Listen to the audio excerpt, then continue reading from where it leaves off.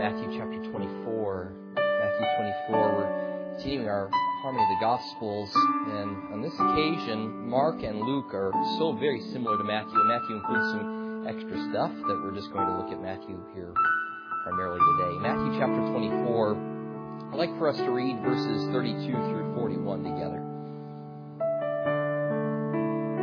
Now learn the parable from the fig tree. When its branch has already become tender and puts forth its leaves, you know that summer is near. So you too, when you see all these things, recognize that He is near, right at the door. Truly I say to you, this generation will not pass away until all these things take place. Heaven and earth will pass away, but my words will not pass away. But of that day and hour no one knows, not even the angels of heaven, nor the Son, but the Father alone. For the coming of the Son of Man will be just like the days of Noah. For as in those days before the flood, they were eating and drinking, marrying and given in marriage, until the day that Noah entered the ark. And they did not understand until the flood came and took them all away. So will the coming of the Son of Man be. Then there will be two men in the field. One will be taken and one will be left. Two women will be grinding at the mill. One will be taken and one will be left. Let's pray together. Heavenly Father, we ask your added blessings upon the reading and study of your word today. Help us to understand it aright. And may we respond appropriately. We thank you for the instruction that Jesus has given, not only to His disciples living then, but to His disciples living now. Thank you for the ongoing admonition that your word provides us. Please provide us with the patience and stick-to-itiveness and faith that is required to respond appropriately to your word today. Pray in Jesus' name. Amen.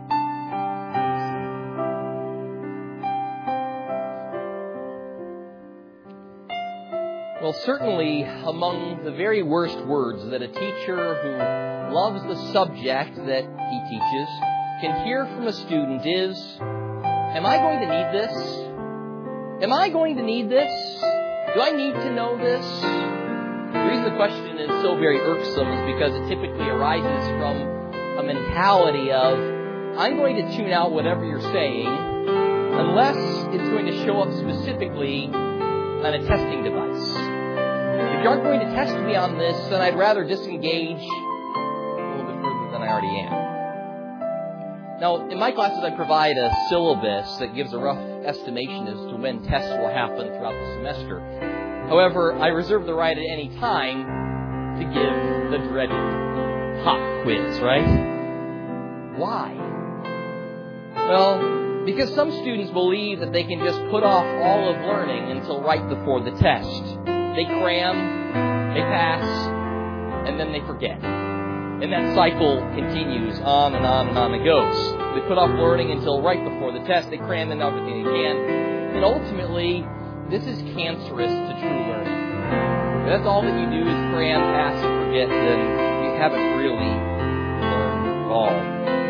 So to combat that habit, an unannounced evaluation at unannounced times can be very helpful. While preparation for a test given in school can sometimes be put off until the last moment, and some students at least can still pass in such situations. This is certainly not always the case. And an education that's worth its salt prepares you for more than just taking tests within a classroom. A class that's worth something prepares you for life. And much of life doesn't work this way. An army cannot wait until the enemy is invading to begin training troops. It doesn't work. A city that's situated below sea level can't wait until the hurricane is upon them to then, we got to do something. We've seen what happens when we fail to be ready. But most importantly, you must not put off thoughts of eternity until the last moment. For at least two reasons I would cite. We could probably cite more, but at least two. First of all, you may not have opportunity to make another decision. Life as you know it could be over in a moment.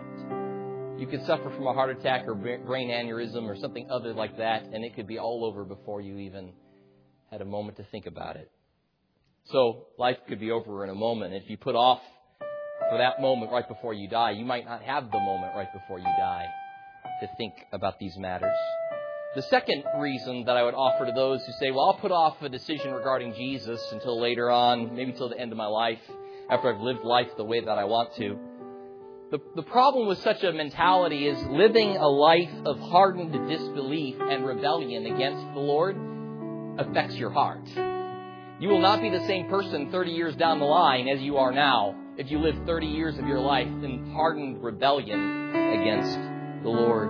You won't be the same. 30 years of resisting the gospel, you won't be the same. There are no assurances regarding the end of your life anyway. So, stop putting off what needs to be done today at this very moment. Your relationship with God is not something you can afford to put off. You can afford to put off a diet plan. You can afford to put off dental work, at least for a little while. You can afford to put off some of these things, but you cannot afford to put off a decision regarding Jesus. We get so wrapped up in decisions that affect the next couple of years of our life, and yet we neglect the decision that will affect our eternity. How absurd is that? How ridiculous is that? So among the antidotes to such a mentality are Jesus' words here in the Olivet Discourse. We spent a few weeks already in this text, and we come to a point at which Jesus is wrapping things together. He's wrapping them up. He's described the conditions that his disciples and their contemporaries are going to experience in the coming destruction of Jerusalem and the temple in AD 70, as well as having given some facts and details regarding his coming return in the future. But the question of the day was still there on the table. The question that prompted this whole dialogue was the question of when. When are these things going to happen? To this, Jesus provides an answer, perhaps not exactly what they wanted, but it was the answer that they and we most need. So it is for us. The Lord may not give us the answer that we want, but He is giving the answer that we desperately need. In a sermon entitled, Learning from Fig and Flood, Jesus corrects our tendency to put spiritual things off until the last possible moment through two lessons. The first lesson is the lesson from agriculture, from the fig tree. The second lesson that we'll look at is a lesson from history, that of the flood. So first of all, let's consider together a lesson from agriculture, the fig tree. Jesus commands here, at the outset of the text, now learn the parable from the fig tree. Verse 32. Learn the parable from the fig tree. He says here, learn a lesson from the fig tree. You see, there's consistency within the created world that God made, such that we can understand something about who God is and how He behaves by even looking at the world which He designed and created. There is a beautiful harmony in God's design of the world. The natural order, even though it's fallen and enslaved to corruption and awaiting for the glorious day in which all of us will be set right, even though fallen, the world around us reflects still yet God's goodness and God's wisdom and God's glory. Anyone who spent any amount of time in anything like a biological science at all has certainly, if you're a Christian, been amazed at God's marvelous design, the incredible complexity that is throughout the entire world. For that matter, the entire universe is useful for learning lessons about living in God's world and learning about how God operates. Agriculture. From the world of agriculture, we don't have any things like fig trees only, but things like where the Bible tells us, don't be deceived. God is not mocked. Whatever a man sows, he'll also reap. If you plant corn, you get corn. You don't get apples out of corn, right? What I planted, I reap. And so it is with a man's actions. I can look at agriculture and learn a principle about my own actions and behaviors. The things that I sow, I will reap. If I spend time in rich, deep Bible study, there will be a reaping that happens from that. If I spend my time in rich, deep TV drama, there will be a reaping from that as well, right? The choices that we make have consequences. There are so many passages throughout the Bible that call us to look to animals to learn. How about the famous one in Proverbs, go to the ant, O sluggard. Observe her ways and be wise, which having no chief officer or ruler prepares her food in the summer and gathers her provision in the harvest. The ant, learn from the ant, you sluggard. You slothful, lazy man. Go and look at some ants for a while. Maybe he actually was just staring at the ground. He could have just looked at an ant right there, right? Look at the ant. Look at what the ant is doing in comparison with you. Passages like, don't muzzle the ox while he treads out the grain. A laborer is worthy of his wages. How about look at the birds of the air, Jesus says in the Sermon on the Mount. They don't sow, nor reap it, nor gather into barns, yet your heavenly Father feeds them. Are you not worth much more than them? God provides for the birds, Jesus says. Look at the birds. You don't see them involved in big, barn building competitions, right? And yet your Father provides for them. How much more does He care for you? How about the stars? When I consider your heavens, the work of your fingers, the moon and stars that you've ordained, what is man that you've thought of him, and the Son of Man that you care for him? Have you ever looked up into a dark sky and seen all the stars and been just in awe of the grandeur of the bigness of the universe that God has created? Here the psalmist says, to think that you would think of me, you the great God who made all of this. I mean, God could have put the sun and moon in the sky, and that would have been enough, right? That would have been incredible. But then He not only put, 10 stars or 100 stars or maybe 1,000 stars, but, I don't know the number, gazillions of stars, right? Throughout the evening sky, and many of them that we can't even see. Things that we're using higher and higher powered telescopes to even try to mine to the depth of. The heavens are telling of the glory of God. Their expanse is declaring the work of His hand. All of the universe declares God's glory. Now, some of Jesus' rebuke here comes to men who are unable to see, to get the spiritual realities, but have no problem seeing physical ones.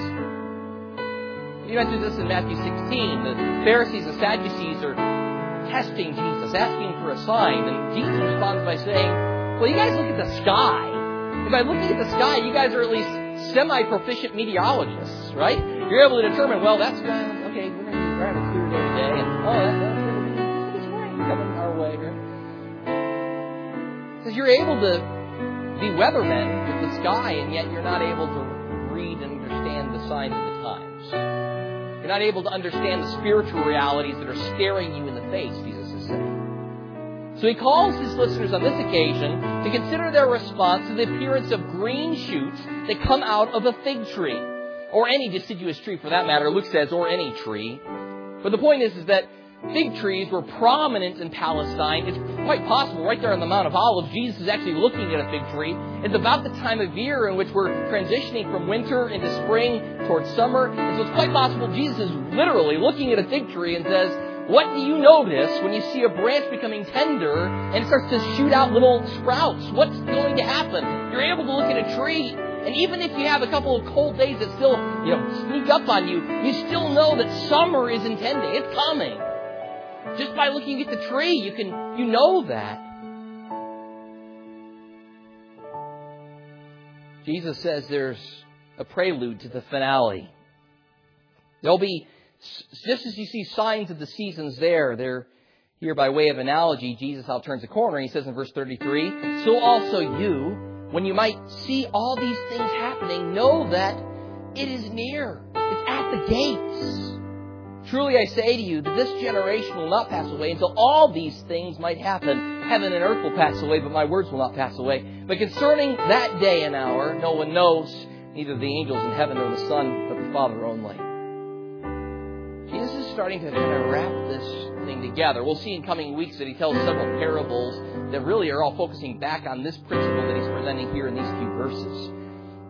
But this wrap-up has become a place for further theological discussion and debate. There are a few questions that arise in a text like this, and in case you weren't already asking them, I'm going to help you ask them. Here's a couple of questions that certainly should come to our minds as we read that. First of all, what are the all things, all these things that Jesus is saying that He's referring to? All these things. Also, who or what is this generation that won't pass away until all these things happen? So who or what is this generation that He's referring referring to that will be present will not pass away before all these things happen. And then, thirdly, what or who is near the gates? Some Bibles here translate, he is near at the gates, at the door. Others translate here, it is near at the door, at the gates. Luke describes in this very place, instead of saying it or he, has just there, the kingdom of God is near. So, how do we translate this? Because the pronoun isn't provided.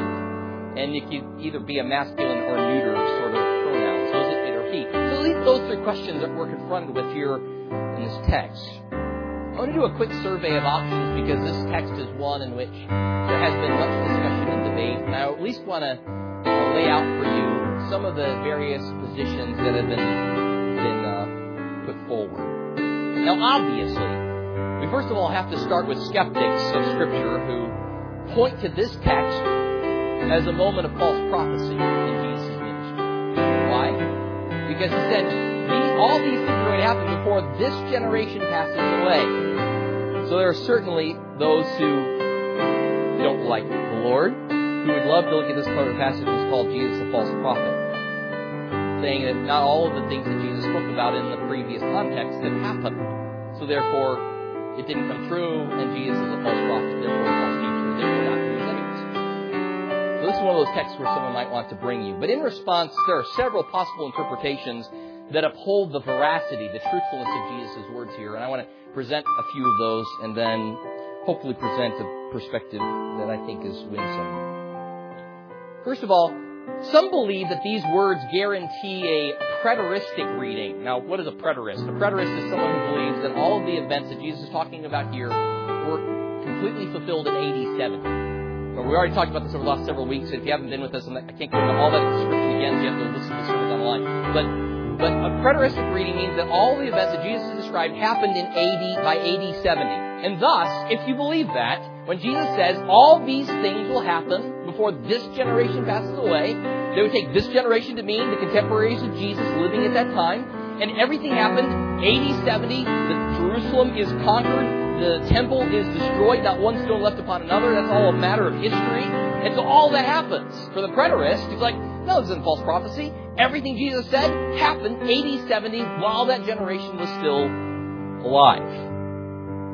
Now, why doesn't everyone hold to that position? Well, the biggest issue is that there's part of what Jesus says involves events that seemingly have not happened yet. Probably the most notable one is Jesus coming on the clouds with great power and glory. Like that part. Like the second coming of Jesus seems to be spoken of here by Jesus, and that hasn't happened yet. Now, in deference to preterists, they'll have some other explanation for what that is, either like Jesus' ascension or some other reason, but I personally don't agree with that. I think that Jesus is speaking to something in the future. He's talking about something in AD 70, but there's still yet something in the future he's talking to as well. So that's where the rub lays. Well, others will argue, to deal with this, that this generation should be understood not as a reference to people being born within the same number of years. Like, today we talk about Generation X or, the next generation, this sort of thing. And those kinds of generations are done on like 20, 30-year, 40-year cycles, right? And we go, oh, this is all the people of this generation. That's one way we can understand generation. Well, there are others who argue that the word here, genea, in Greek, could be a reference to descendants. In other words, everyone of a particular nationality or of a particular descent.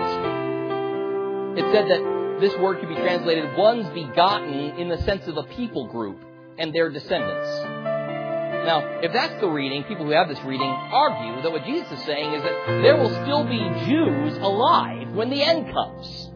So he uses this generation in a more general sense to say there'll still be Jewish people alive whenever the end comes. This would be the argument. Proponents of this reading are usually quick to point out that no matter what attempts have been made to exterminate and wipe out the Jewish people, they still exist against all odds. I mean, they have been picked on and beaten up and deported, and attempts at exterminating them has happened throughout history. And here they still exist.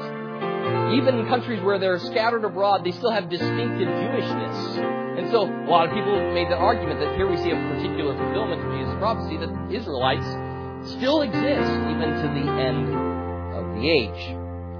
Now others who don't argue that way, who still want to take that word Genea in the sense of a people rather than in the sense of a particular people born at a certain time, argue that maybe it's not a reference just to Jews, but to Gentiles also who are the elect. So everyone who's a church. In other words, the church will still be in existence when the end comes.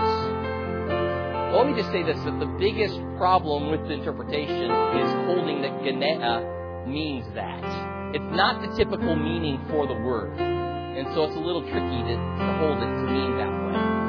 The word generation kind of means like our typical generation. It refers to people living at the same time with one another. So that's a little tricky to take it in a more general way that way. Not impossible, but not very straightforward.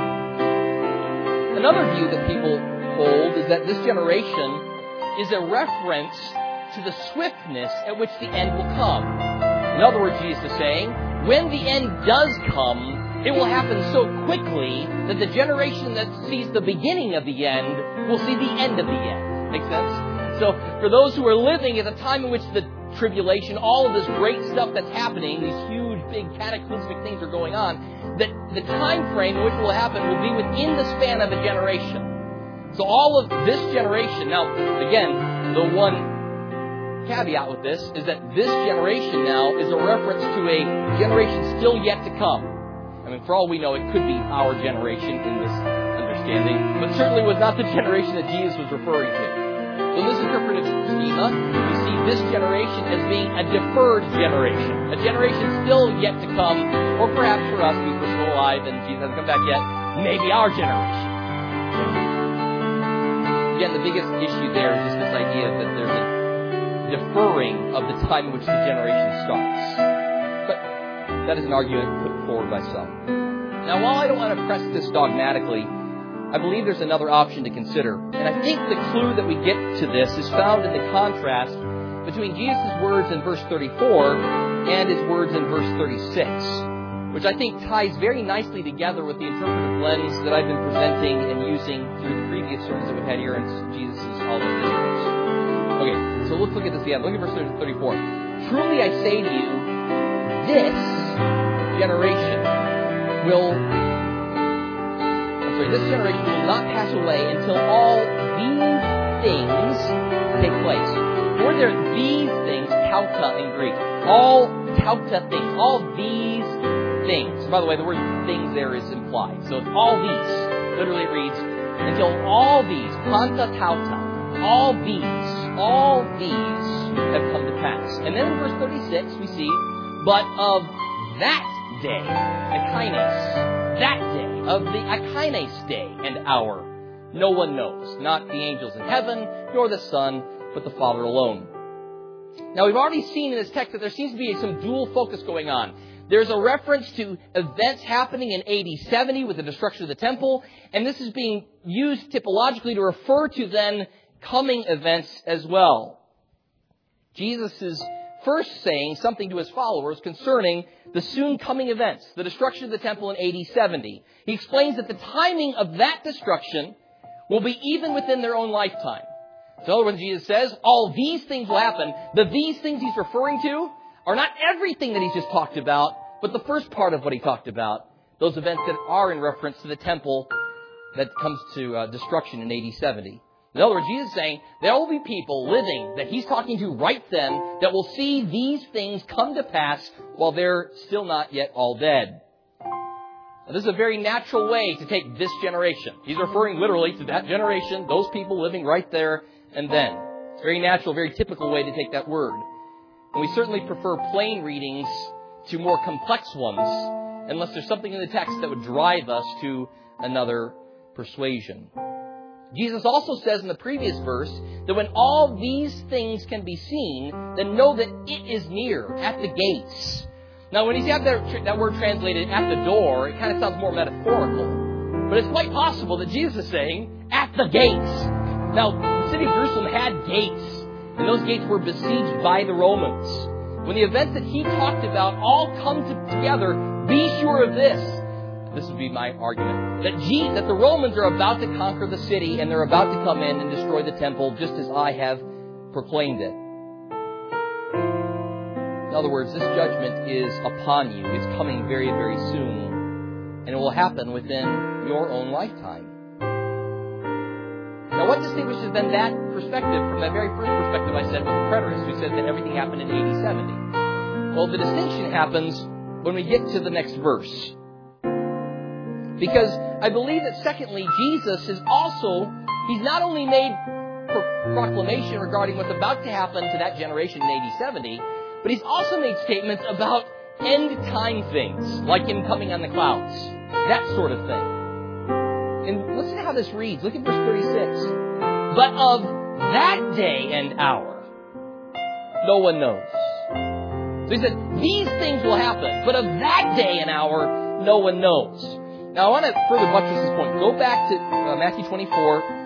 Look at verse 3. This is what started the whole discourse. What was the question that the disciples asked? Look at verse 3. As he was sitting on the Mount of Olives, the disciples came to him privately saying, now listen, tell us, when will, what's the word here? These things. When will these things happen? What's the these things that they're referring to? What Jesus just got done saying in the previous verses, the destruction of the temple. They asked, when will these things happen? And Jesus said, wrapping up his conclusion, in verse 34 says, truly, I say to you, this generation will not pass away until all these things take place. I believe what Jesus is doing is he's answering the first question with verses 34 and 35 and 36. I'm sorry, 33, 34, 35. 33 through 35, he's answering the first question. When will these things take place? He says within this generation. While there's still people here alive, this destruction on the temple is going to happen. But then what about like the stuff, if you go to verse 29, immediately after the tribulation of those days, the sun will be dark and the moon will give its light, will not give its light, the stars will fall from the sky, powers of the heavens will be shaken, the sign of the Son of Man here in the sky will be coming on the clouds. What about all that stuff? Well, I think Jesus then answers that in the next verse, verse 36. But of that day and hour, no one knows.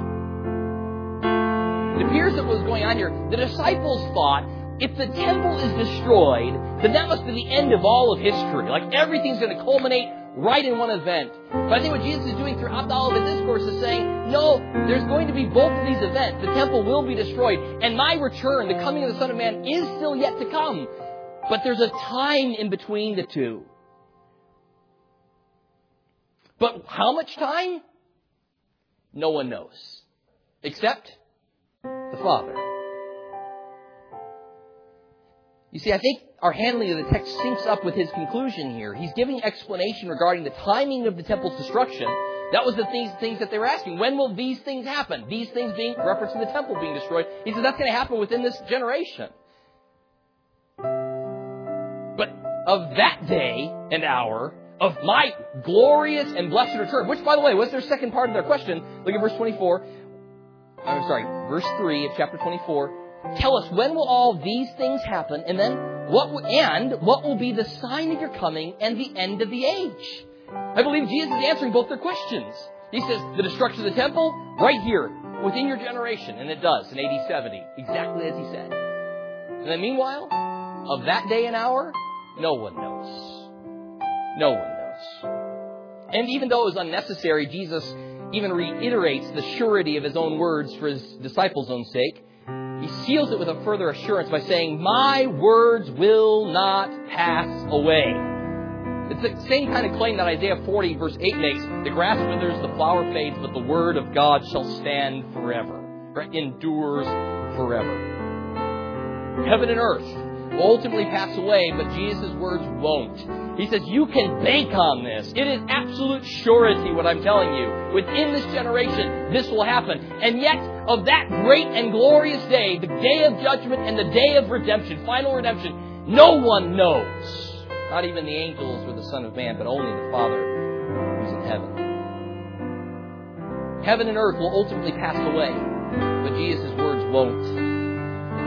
Remember, everything that exists came into existence through Jesus. All that exists came into existence through Jesus. The heavens and the earth were established by the Word of God. So which is primary And which comes before the other? The universe or God's Word? You see, the universe came into existence by God's Word. And so long after the heavens and earth have passed away, God's Word will remain. Jesus can speak with this sort of authority regarding the future because remember, He's the author of history. He's written the script. It's all His story. The author of all of history can tell you how it's going to end, right? If I'm talking to Seth Woodley and he's written a book, and he's completed the book and I haven't read the whole book, I can ask him how it ends. He knows how it ends. He wrote it. The same it is with our sovereign God. He can speak with authority about the future, not just because He knows what the future holds, but because He's written the future holds. He knew the end from the beginning.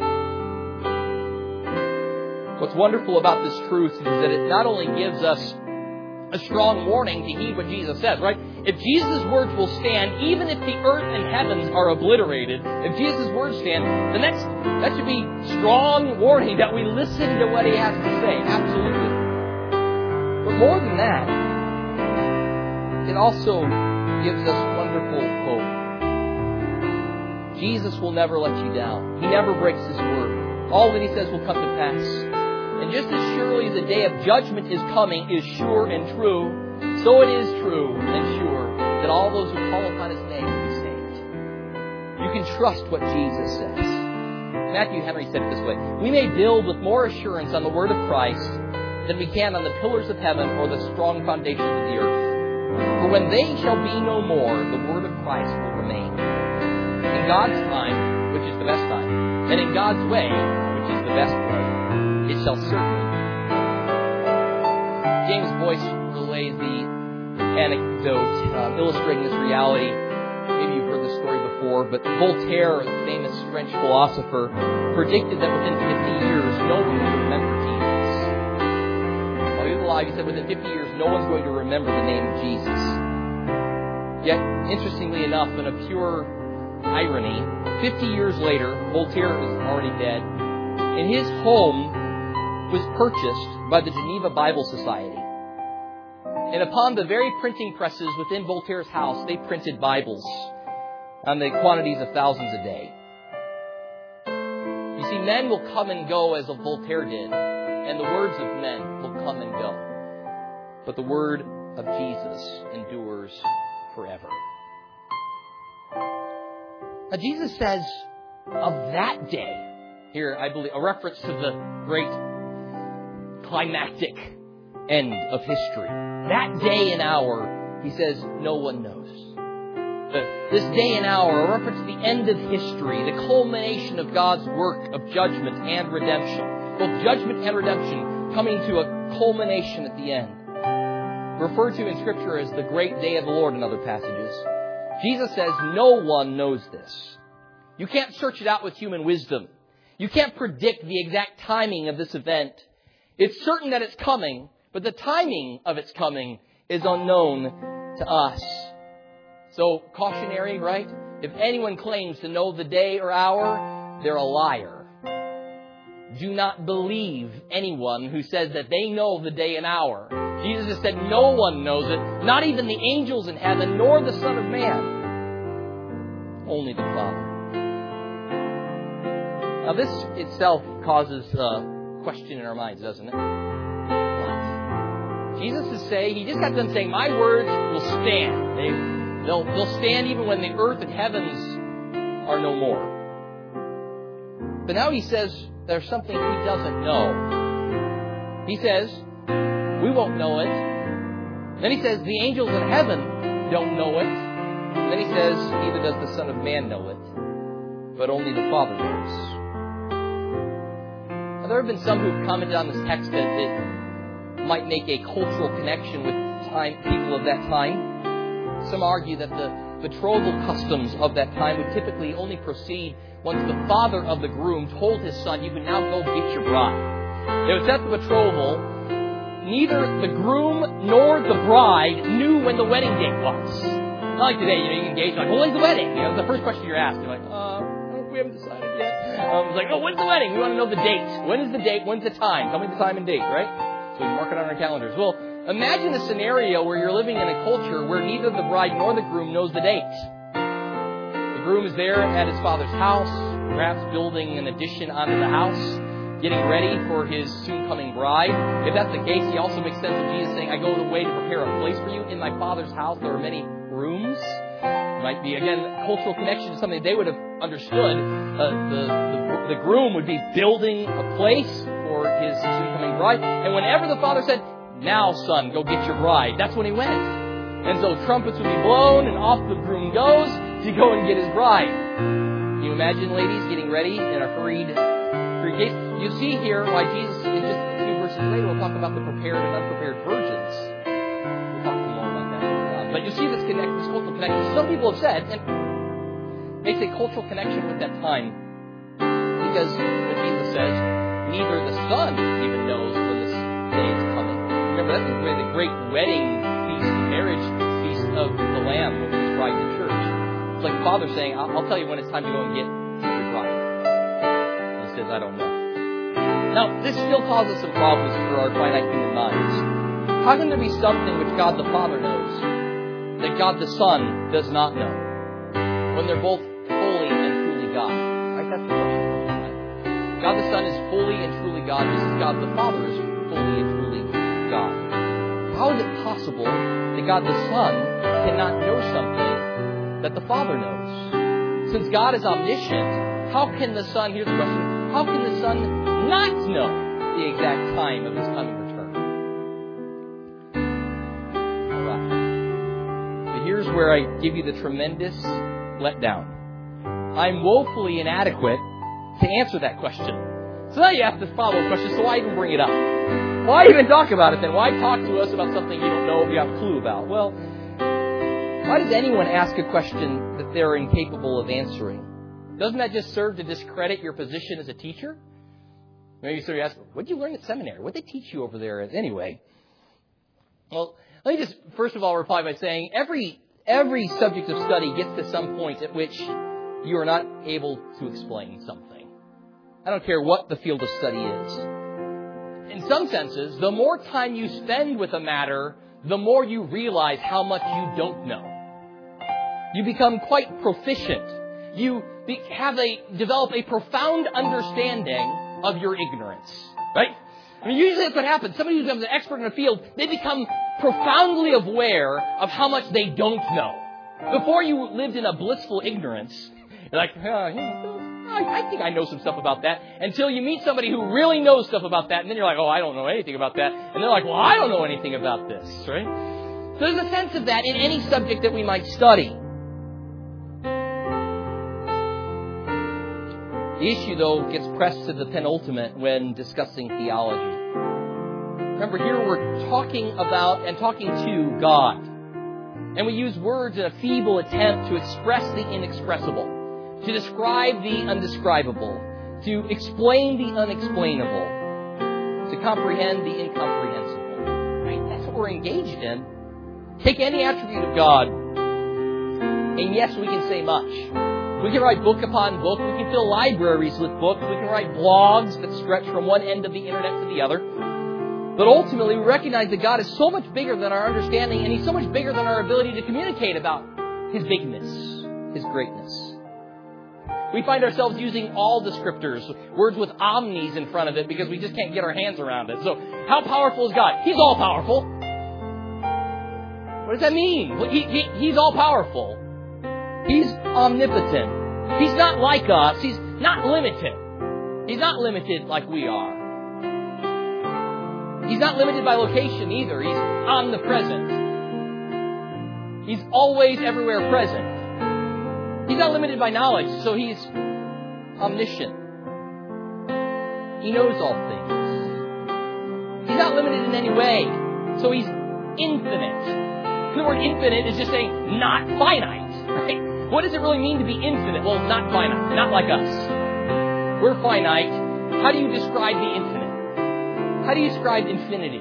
How do you do that? Well, we do it by negating. We say it's not like us, not finite.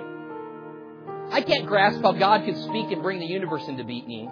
How over 6 days He could bring into existence sun, moon, stars, and the earth, and fit it with such beauty. God not only made a functional, incredibly complex, well-working machine when He created the universe, but He fitted it with beauty. He gave it grandeur. He made so many different types of flowers and plants and trees. Why? He didn't have to. It could have been just tree. Wow. But it's billions of different types of these things. He made all these different kinds of fish and birds and land creatures. And then He made man, made in God's image, and each one of us unique and distinct from one another. God has been doing things that defy my mind since before I was even a thought in my parents' mind. He's been doing things that defy our understanding since before the foundation of the world. So it's good to get a healthy dose of humility as we delve into this for just a second. Because I have to offer something by way of explanation. How is it possible that Jesus can say that He's ignorant of the exact time of His return? I think it best to see this fact as somehow connected with the incarnation. We refer to it as the kenosis. What's described in Philippians as His emptying of Himself in His taking on flesh and dwelling among us. Somehow this is connected to Jesus' first coming's mission and priority and teaching. In His earthly ministry, Jesus demonstrated His deity over and over. He showed He had unique teaching authority. He had miraculous power. He had the ability to forgive sins. Who can forgive sins but God alone, right? Jesus is claiming to be God because He is. Interesting. Jesus shows His supernatural knowledge too. He knows what's in men's hearts. He's able to talk to people about what they're thinking. There's several passages where it says, and they thought in their hearts, blah, blah, blah. And then Jesus responds to it vocally. He's having a dialogue with their thoughts. Jesus knows the whole life situation of the woman at the well, the Samaritan woman. He knows that the man that she's with right now, she's not really married to, and she's had several before that. Right? He knows her life. Remember when Nathanael is introduced to Jesus? Jesus says, I saw you sitting underneath the tree. And Nathanael's like instantly ready to oh, you're the Son of God. And Jesus, that surprises you? Just wait. See what you're going to see. Jesus had supernatural knowledge. Yet, taking on flesh and growing as a man required some amount of temporary laying aside of the expression of some of His divine attributes and glory. Daniel Doriana says it well. Jesus is omnipresent, yet He traveled from place to place by foot, or by donkey, or by boat.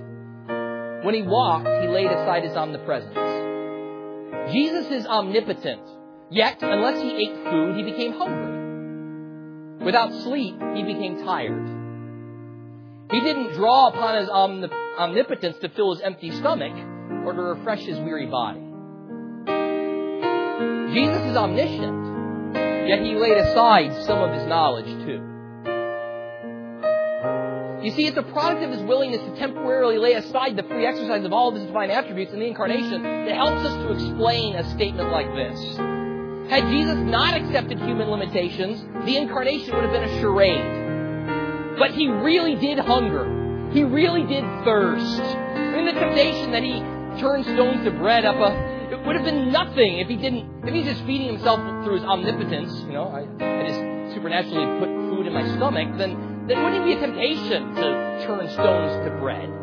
If Jesus really hungered, when He's on the cross, He says, I thirst. He really thirsted. He suffered. He felt pain. He really suffered. He really bled. And He really died. You see, the point is, Jesus admitting an ignorance in His incarnation does not detract from His being God any more than His taking on flesh and spatial categories detracts from His being God. When Jesus is walking around, how is He omnipresent at that moment? Did He cease to be God? No. You see, His willingness to take on human limitations in no way caused a cessation of Him being God. This is all wrapped up in the miracle of the incarnation, without which there would be no hope for salvation. The truth is that this ignorance is unsettling for the same reason that the incarnation is unsettling. Right? The entire thing is unsettling. How can God become man? That's unsettling. How could the infinite, in any sense, become finite? How could he who owns the cattle on 1,000 hills be laid in a feeding trough? How could he who holds the whole world in his hand be held in the arms of Mary and Joseph? How could he who is completely independent come to earth and place him in such dependence upon earthly parents? How could he who is perfect in every way grow in wisdom and stature and in favor with God and man? How is that possible? How could he whom the highest heavens cannot contain be spatially located? And then for us who know the rest of the story, how could he who created trees be hung upon one and crucified? And why would he who gives breath to every living thing endure the rebukes and insults and revilement of wicked men? He who is the Lord of the universe, who owns legions of heavenly hosts, armies at his command, why does he hold them back when he's crucified? He who has life in himself lays down his life, he gives up his spirit, and he dies. How does he die? See, here is the miracle of the incarnation. God the Son takes on flesh and dwells among us. Jesus, who is fully God, becomes fully man. He in no way ceases to be God in becoming man. For what was required for our salvation was one who could both represent us before God and God to us. For on the cross, he must die as a man in the place of men. But in order for his death to be satisfactory and to be able to take away our sins, he must also be God. In a sense, God absorbing the wrath of God on behalf of man. But in order to take the wrath of God, he must be man. Thus, he must be God-man. He must be fully God and fully man in order for us to be saved. And the truly good news is that the grave couldn't hold him. Jesus rose on the third day. He appeared to many in his resurrected body. He ascended to heaven. He's now seated at the right hand of God the Father, interceding for his children and awaiting the day of his return. And so while I must admit that I don't understand how this is all possible, and therefore I must admit my creatureliness, I must also declare my great thanks and gratitude that it happened. For without it, there would be no salvation for me, and there would be none for you either. It becomes even not only the basis for our salvation, but the basis for Christian living.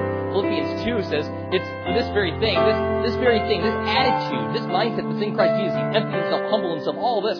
Take this on to yourselves. Next time you have trouble with humility, think about Jesus. What did he do?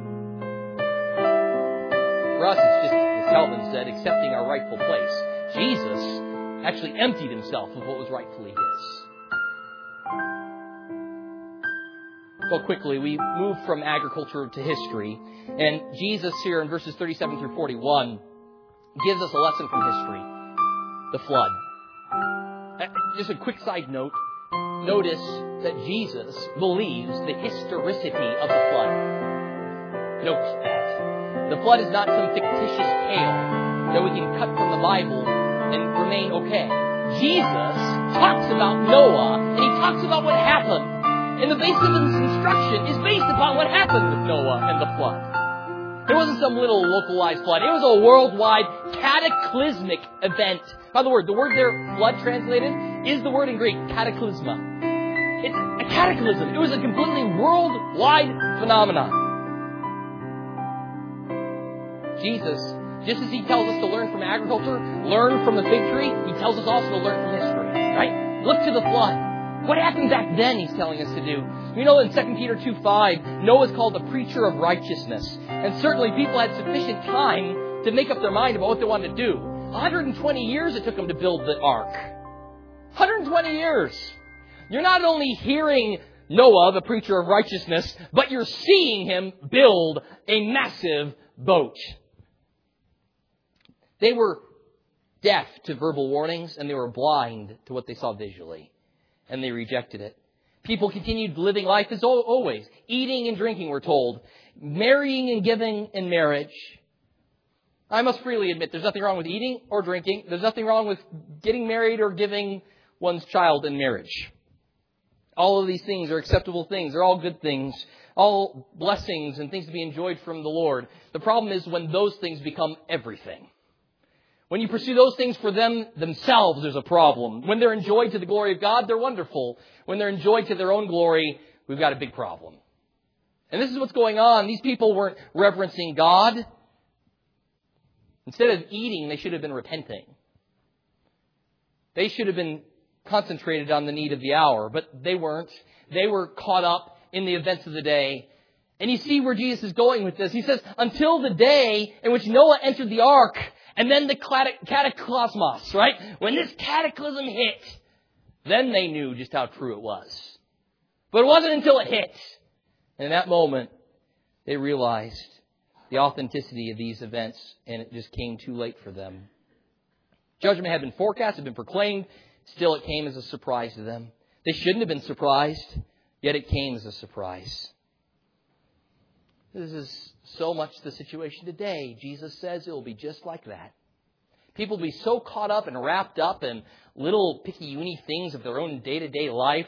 Some will be completely indulgent in sinful things. But other people will just be completely going about their day with no thought at all about the future. No thought at all about a coming judgment. Some will even deny that there's going to be a coming judgment. And they'll live, they'll eat, drink, and be merry, for tomorrow we die. They don't even care about what's to happen. Some people believe that the delay at which this is taken, that he must not be coming back. It must not be real at all. And 2 Peter 3 speaks to that reality. We had that read this morning. The Lord is not slow about His promises. Some count slowness, but He's patient toward you, not wishing any to perish, but for all to come to repentance. You see, while it's still called a day, today, it's a day in which you can repent and believe in Christ.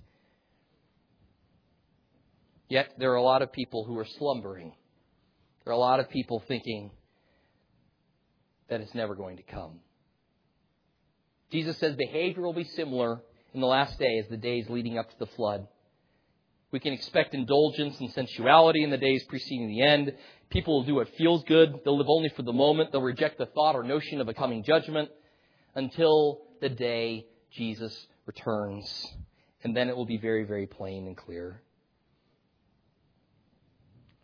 We're told here, Jesus finishes by saying, there'll be 2 men in the field, one taken, one left.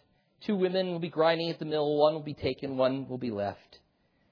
We can debate as to whether or not the one taken or the one left is the one that's judged. There's been lots of discussion about that. Either way, this is what we know for sure. There's a separation that happens. It's like what Jesus said, there'll be a separation of the wheat and the tares. And there's only 2 groups. There'll be those left and those taken. There's no third division. There's no purgatory. There's no limbo. One or the other. You are either in Christ or you are not. You're either a sheep or a goat. You're either chaff or wheat. You're either in Jesus or you're not. It doesn't matter what your gender is, male or female. No matter whether you're working in a field or a mill, wherever you are. It doesn't matter what you're doing, plowing or grinding. It doesn't matter who you're with or where they're headed. If you're not in Christ, judgment is coming for you. And no matter what your gender, male or female, no matter where you are, field or mill, no matter what you're doing, plowing or grinding, no matter who you're with and where they're headed, if you're in Christ, then you'll receive mercy and grace and eternal life. See, it's not enough to be like, well, I'm by somebody who's a Christian. There'll be a separation. If you're not in Christ, there'll be judgment for you and mercy and forgiveness and salvation for them. It doesn't matter what you do. It doesn't matter what your gender is. It doesn't matter where you are or who you're with. The crucial question is, are you in Christ? Have you repented of your sins? Have you trusted in Him alone? Because that great day will mean great change for both groups. Do you realize that for Christians, this is the closest we'll ever get to hell? This is the closest we'll ever get to hell. What we're experiencing right now, the tribulations, the trials, all of that is just for us mounting up, building up an eternal weight of glory, far beyond our comprehension. All the bad stuff that happens to Christians now is going to be rewarded gazillion-fold in heaven, right? All of this, there'll be no longer any death or mourning or crying or pain. Every tear will be wiped from our eyes. Nothing here is worthy to be compared with the glory to come. And yet, for those who are not Christians, this is the closest you'll ever get to heaven. This is the best you'll ever get No matter what you've been through, no matter how hard it's been, that's the closest you'll ever get to heaven. Because what's to come is an eternal judgment, a penalty of eternal destruction, away from the presence of the Lord and the glory of His power. These will be thrown into hell, also referred to as the lake of fire, where the worm does not die and the fire is not quenched, where there will be weeping and gnashing of teeth. Some places it's called darkness. Other places it's called fire. Can you imagine completely pitch black, intense fiery heat? You see, this earth will be the closest thing that any non-Christian gets to heaven. It'll be the closest thing that any Christian ever experiences to hell. You see, the way that Jesus answers this initial question from the disciples ultimately is really, by implication, He's asking them a question. And He's asking us one too. The question that was posed is, when will this happen? When will the end come? And Jesus rebuffs this with an implied question. And this is the question that He's asking them and He's asking us. Whenever it does come, will you be ready? Whenever it does come, will you be ready? And the only way you can be sure that you'll be ready, since you don't know the hour or the day, is to make sure you're ready right now. This could be your last moment to prepare. Are you ready? Let's pray. Heavenly Father, I thank You for Your marvelous word, for the tremendous instruction that it provides us. I must admit that there are a great many matters that go beyond my comprehension, beyond my understanding. And yet, a great number of those very things that I don't understand, I am so grateful for. Certainly among those is, why would You send Your Son Jesus to die in the place of sinners? And we know we have answers like, well, for Your glory You did this, and that's a true answer. But we also know that You're arrayed in glory throughout all of eternity. Lord, thank You that You have this marvelous plan that You are enacting and bringing to pass. Thank You that we can trust that. Thank You that, Jesus, Your words are sure and steadfast. Even should the earth and heaven pass away, Your words remain. So I pray that these words would be lodged into our hearts and minds today. I pray that if there are any here who are lost and have put off a decision regarding You, that You wouldn't allow them to feel content or settled, that they would be tremendously unsettled, so that they would cry out to a Savior. They would cry out to the one and only Savior, Jesus Christ. They would believe His death is the means by which they can have their sins forgiven, and His resurrection is the means by which they can have eternal